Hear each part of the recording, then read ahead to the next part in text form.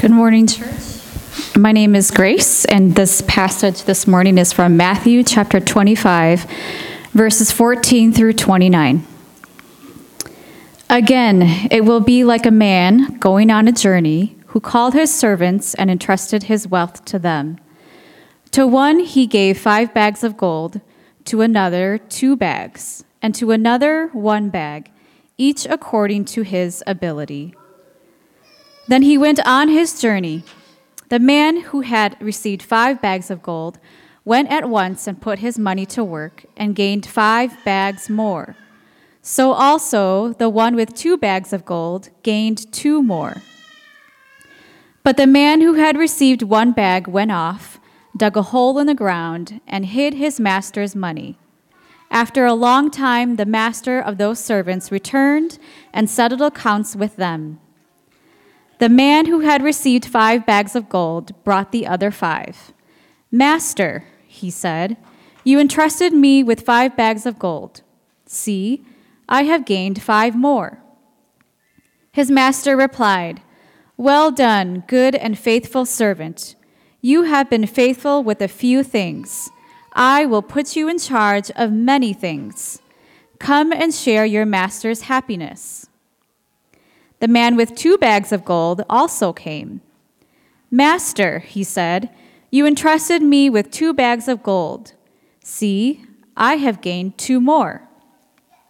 His master replied, Well done, good and faithful servant. You have been faithful with a few things.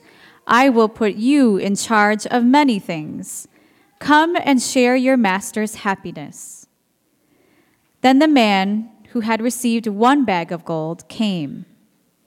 Master, he said, I knew that you are a hard man, harvesting where you have not sown and gathering where you have not scattered seed. So I was afraid, and I went out and hid your gold in the ground. See, here is what belongs to you. His master replied, You wicked, lazy servant. So you knew that I harvest where I have not sown and gather where I have not scattered seed? Well then, you should have put my money on deposit with the bankers, so that when I returned, I would have received it back with interest. So take the bag of gold from him and give it to the one who has 10 bags. For whoever has will be given more, and they will have an abundance. Whoever does not have, even what they have, will be taken from them. And throw that worthless servant outside into the darkness, where there will be weeping and gnashing of teeth.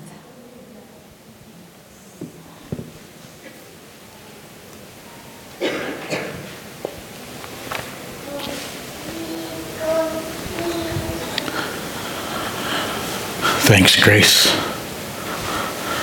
So I've always had a hard time letting other people borrow my things. I love the idea of sharing. It's great to share, right? We were taught to share. But oftentimes I get worried that the borrower would return my things damaged or broken, and so they cost me something, so they were valuable to me. And if I'm really honest, it might have been an obsession I had as a kid that something I owned would be valuable one day, so I wanted to keep it in the best condition as I could. Might have spent a little too much time on eBay looking at silly things like hot Cheetos resembling real life things and the possible profit that it could make. And so this is the listing price of a hot Cheeto. Looks like a Nike swoosh sign. I don't know if it's sold for $40, but you know, the internet, you can find some pretty crazy things on there, some weird things. And so, yeah. So it's hard entrusting others with my belongings, but I'm learning. While it's hard for me to share, I have friends around me who don't hesitate to borrow any of their belongings to others. And so I go ahead and I use their stuff and break their stuff. Just kidding. Now, for them, their belongings, they saw it as replaceable. They were supposed to be used. They knew that stuff broke and things could be replaced, so it wasn't an issue. There was one situation where I went to go meet up with a friend, and he had recently acquired a car. It wasn't a brand new car; it was an older car, but he had just gotten a new. He had recently acquired a car. It worked fine, and when I pulled up to his driveway, when I saw it like the second or third time, I was horrified. I pulled up, and his windshield had multiple sized, softball-sized cracks in it, in the front windshield and the back. It looked like someone took a baseball bat to his car, and I gasped in disbelief of what had happened. But he came out and he just kind of laughed it off, cracking a joke that he'd missed driving it because their air conditioning still blew cold even though it was 10, 15-year-old. This is the very reason why I'm hesitant to borrow to others. I don't think I would have reacted the same way that he did. I think I would have been upset, frustrated. When I let someone borrow my things, I hope that they would take care of the belongings like I would. I expect that it would come back the way that it did. And so this concept of borrowing and entrusting someone with something, entrusting someone with something that's not yours, but belongs to someone else, is part of the passage that Grace just read for us. It's probably a passage that many of us have heard if we've been around church.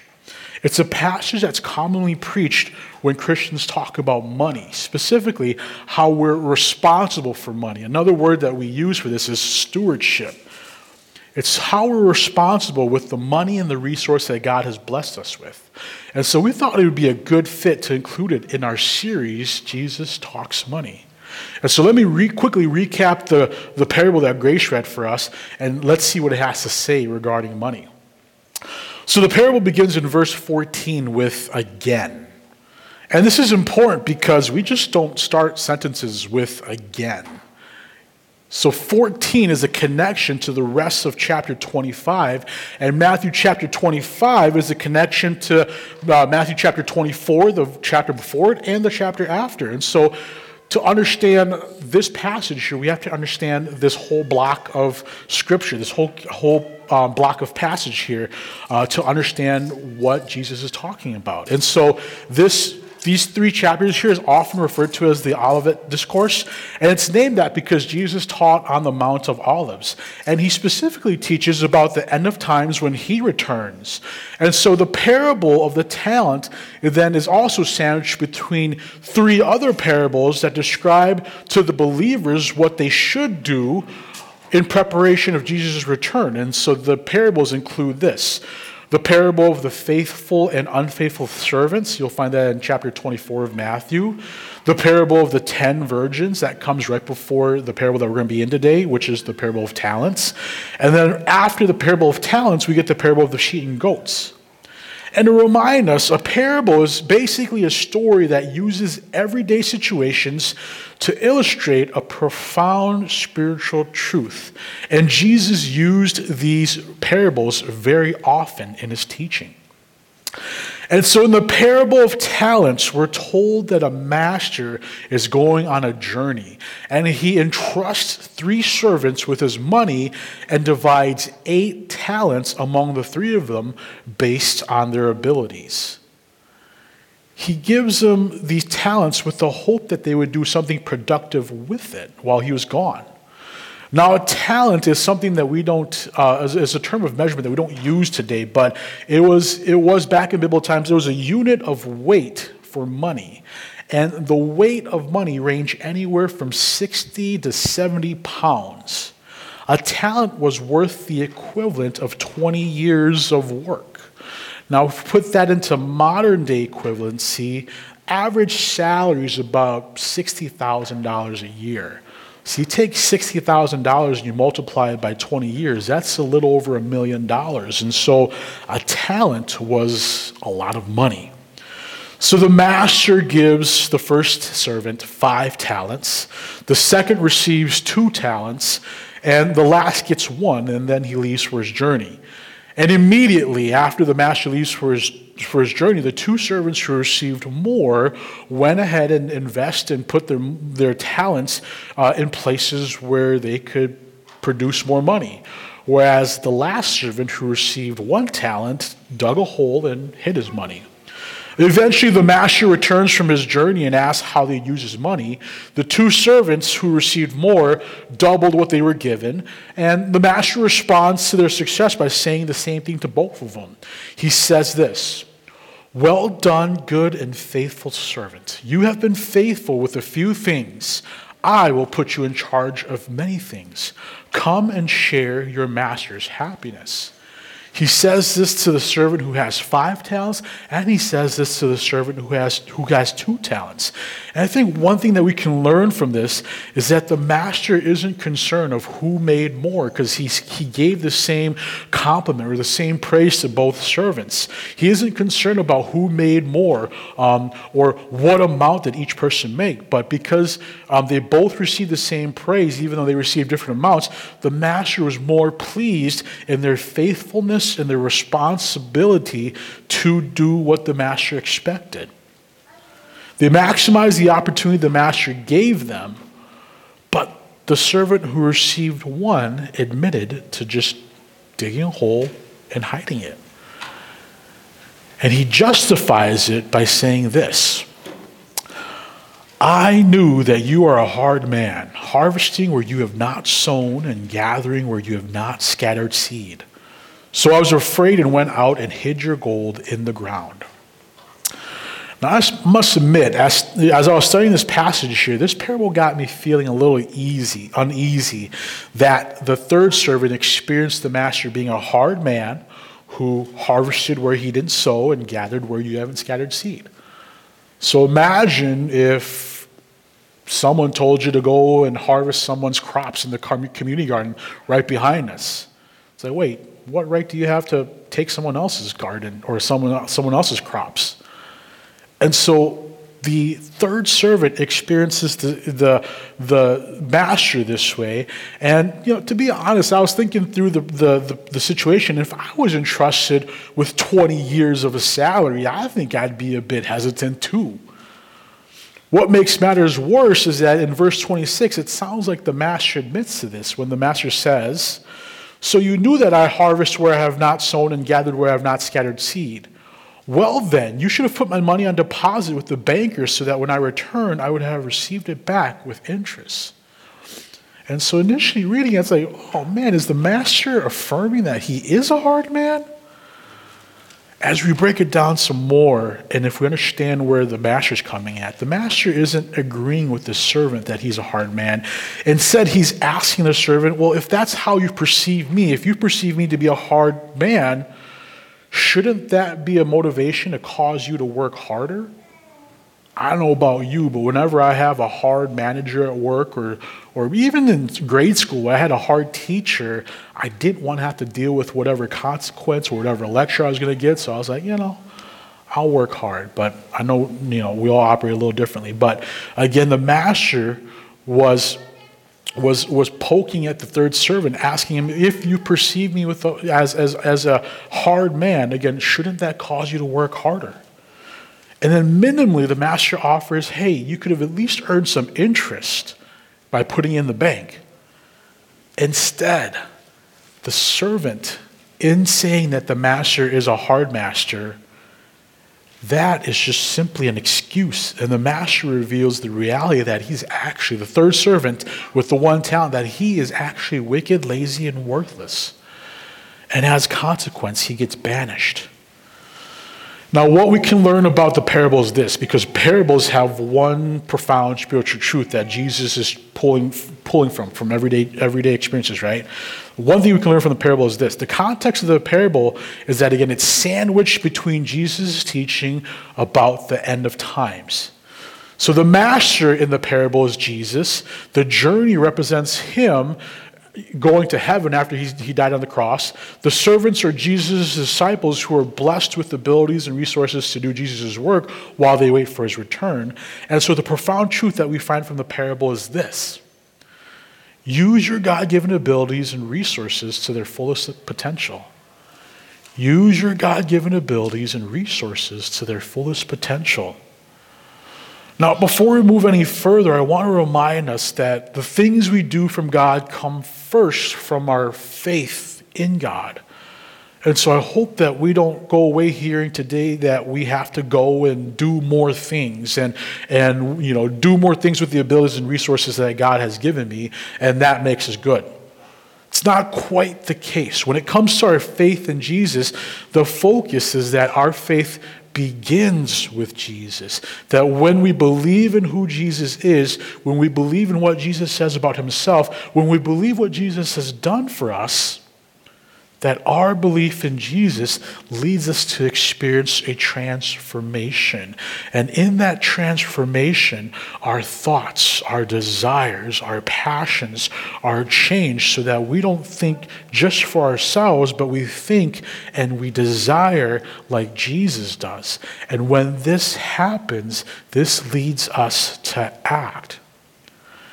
And so using your God-given abilities and resources to their fullest potential isn't doing it just to do it. It isn't going through the motions.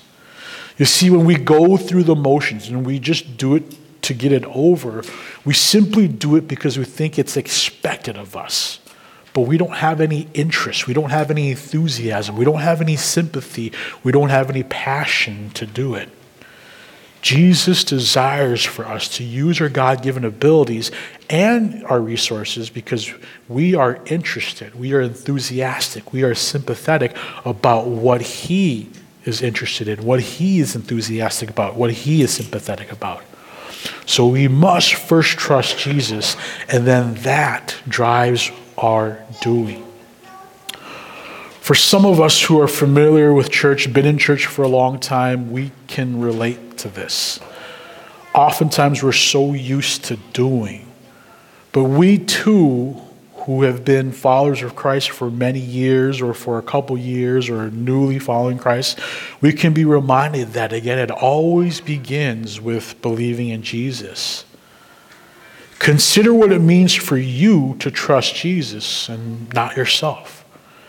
Because our doing for Jesus comes from our believing in Jesus.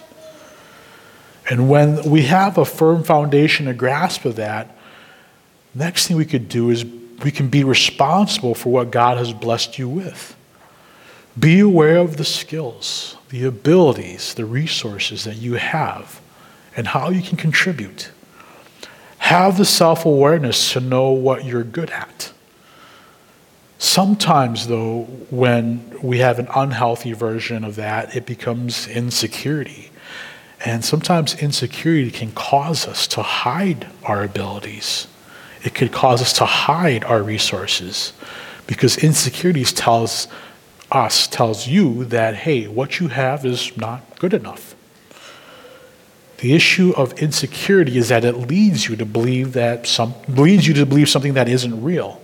And you begin to believe a lie. Sometimes I wonder if that's what the servant with the one talent struggled with because he received just one talent. Because he received less, maybe he felt less than. But that wasn't true with the servant who received 2 talents. He didn't have any issue. He received fewer talents than the servant who received 5, but he was confident in his ability. And he was able to multiply what he had. And so I believe that you have something to offer, regardless of how big or how small. You are blessed by God who gives you good gifts. We may not be able to produce the same amount. We may not be able to produce the same quantity, but that's not the issue. It's a matter of just being faithful. Don't let insecurity rob you from using your God-given abilities and resources to their fullest potential. If it's not insecurity, maybe it's passivity. I think this can be a common issue in our ethnic context. We might be passive because we don't want to show off or we don't want to boast. We just want to blend in. If you act out of your transformation and believing who Jesus is, you know it's not about you, but it's a response to God. And so be willing, instead of being passive, be willing to take initiative and take a risk. God desires us to be active with our abilities and our resources. And if we don't ever do something, we'll never know its impact. And so find opportunities to step into something God is inviting you to. Don't expect perfection. Don't compare. Growth and development are a natural part of our spiritual journey. And growth and development show us that we are reaching for our potential. You see, in all this, in being faithful to using the God-given abilities and resources that He's blessed us with, God rewards us for our faithfulness. We're invited to be responsible over more and more and more things when we step into being faithful. And most importantly, God is happy when you are faithful, and God desires for you to experience that happiness with Him.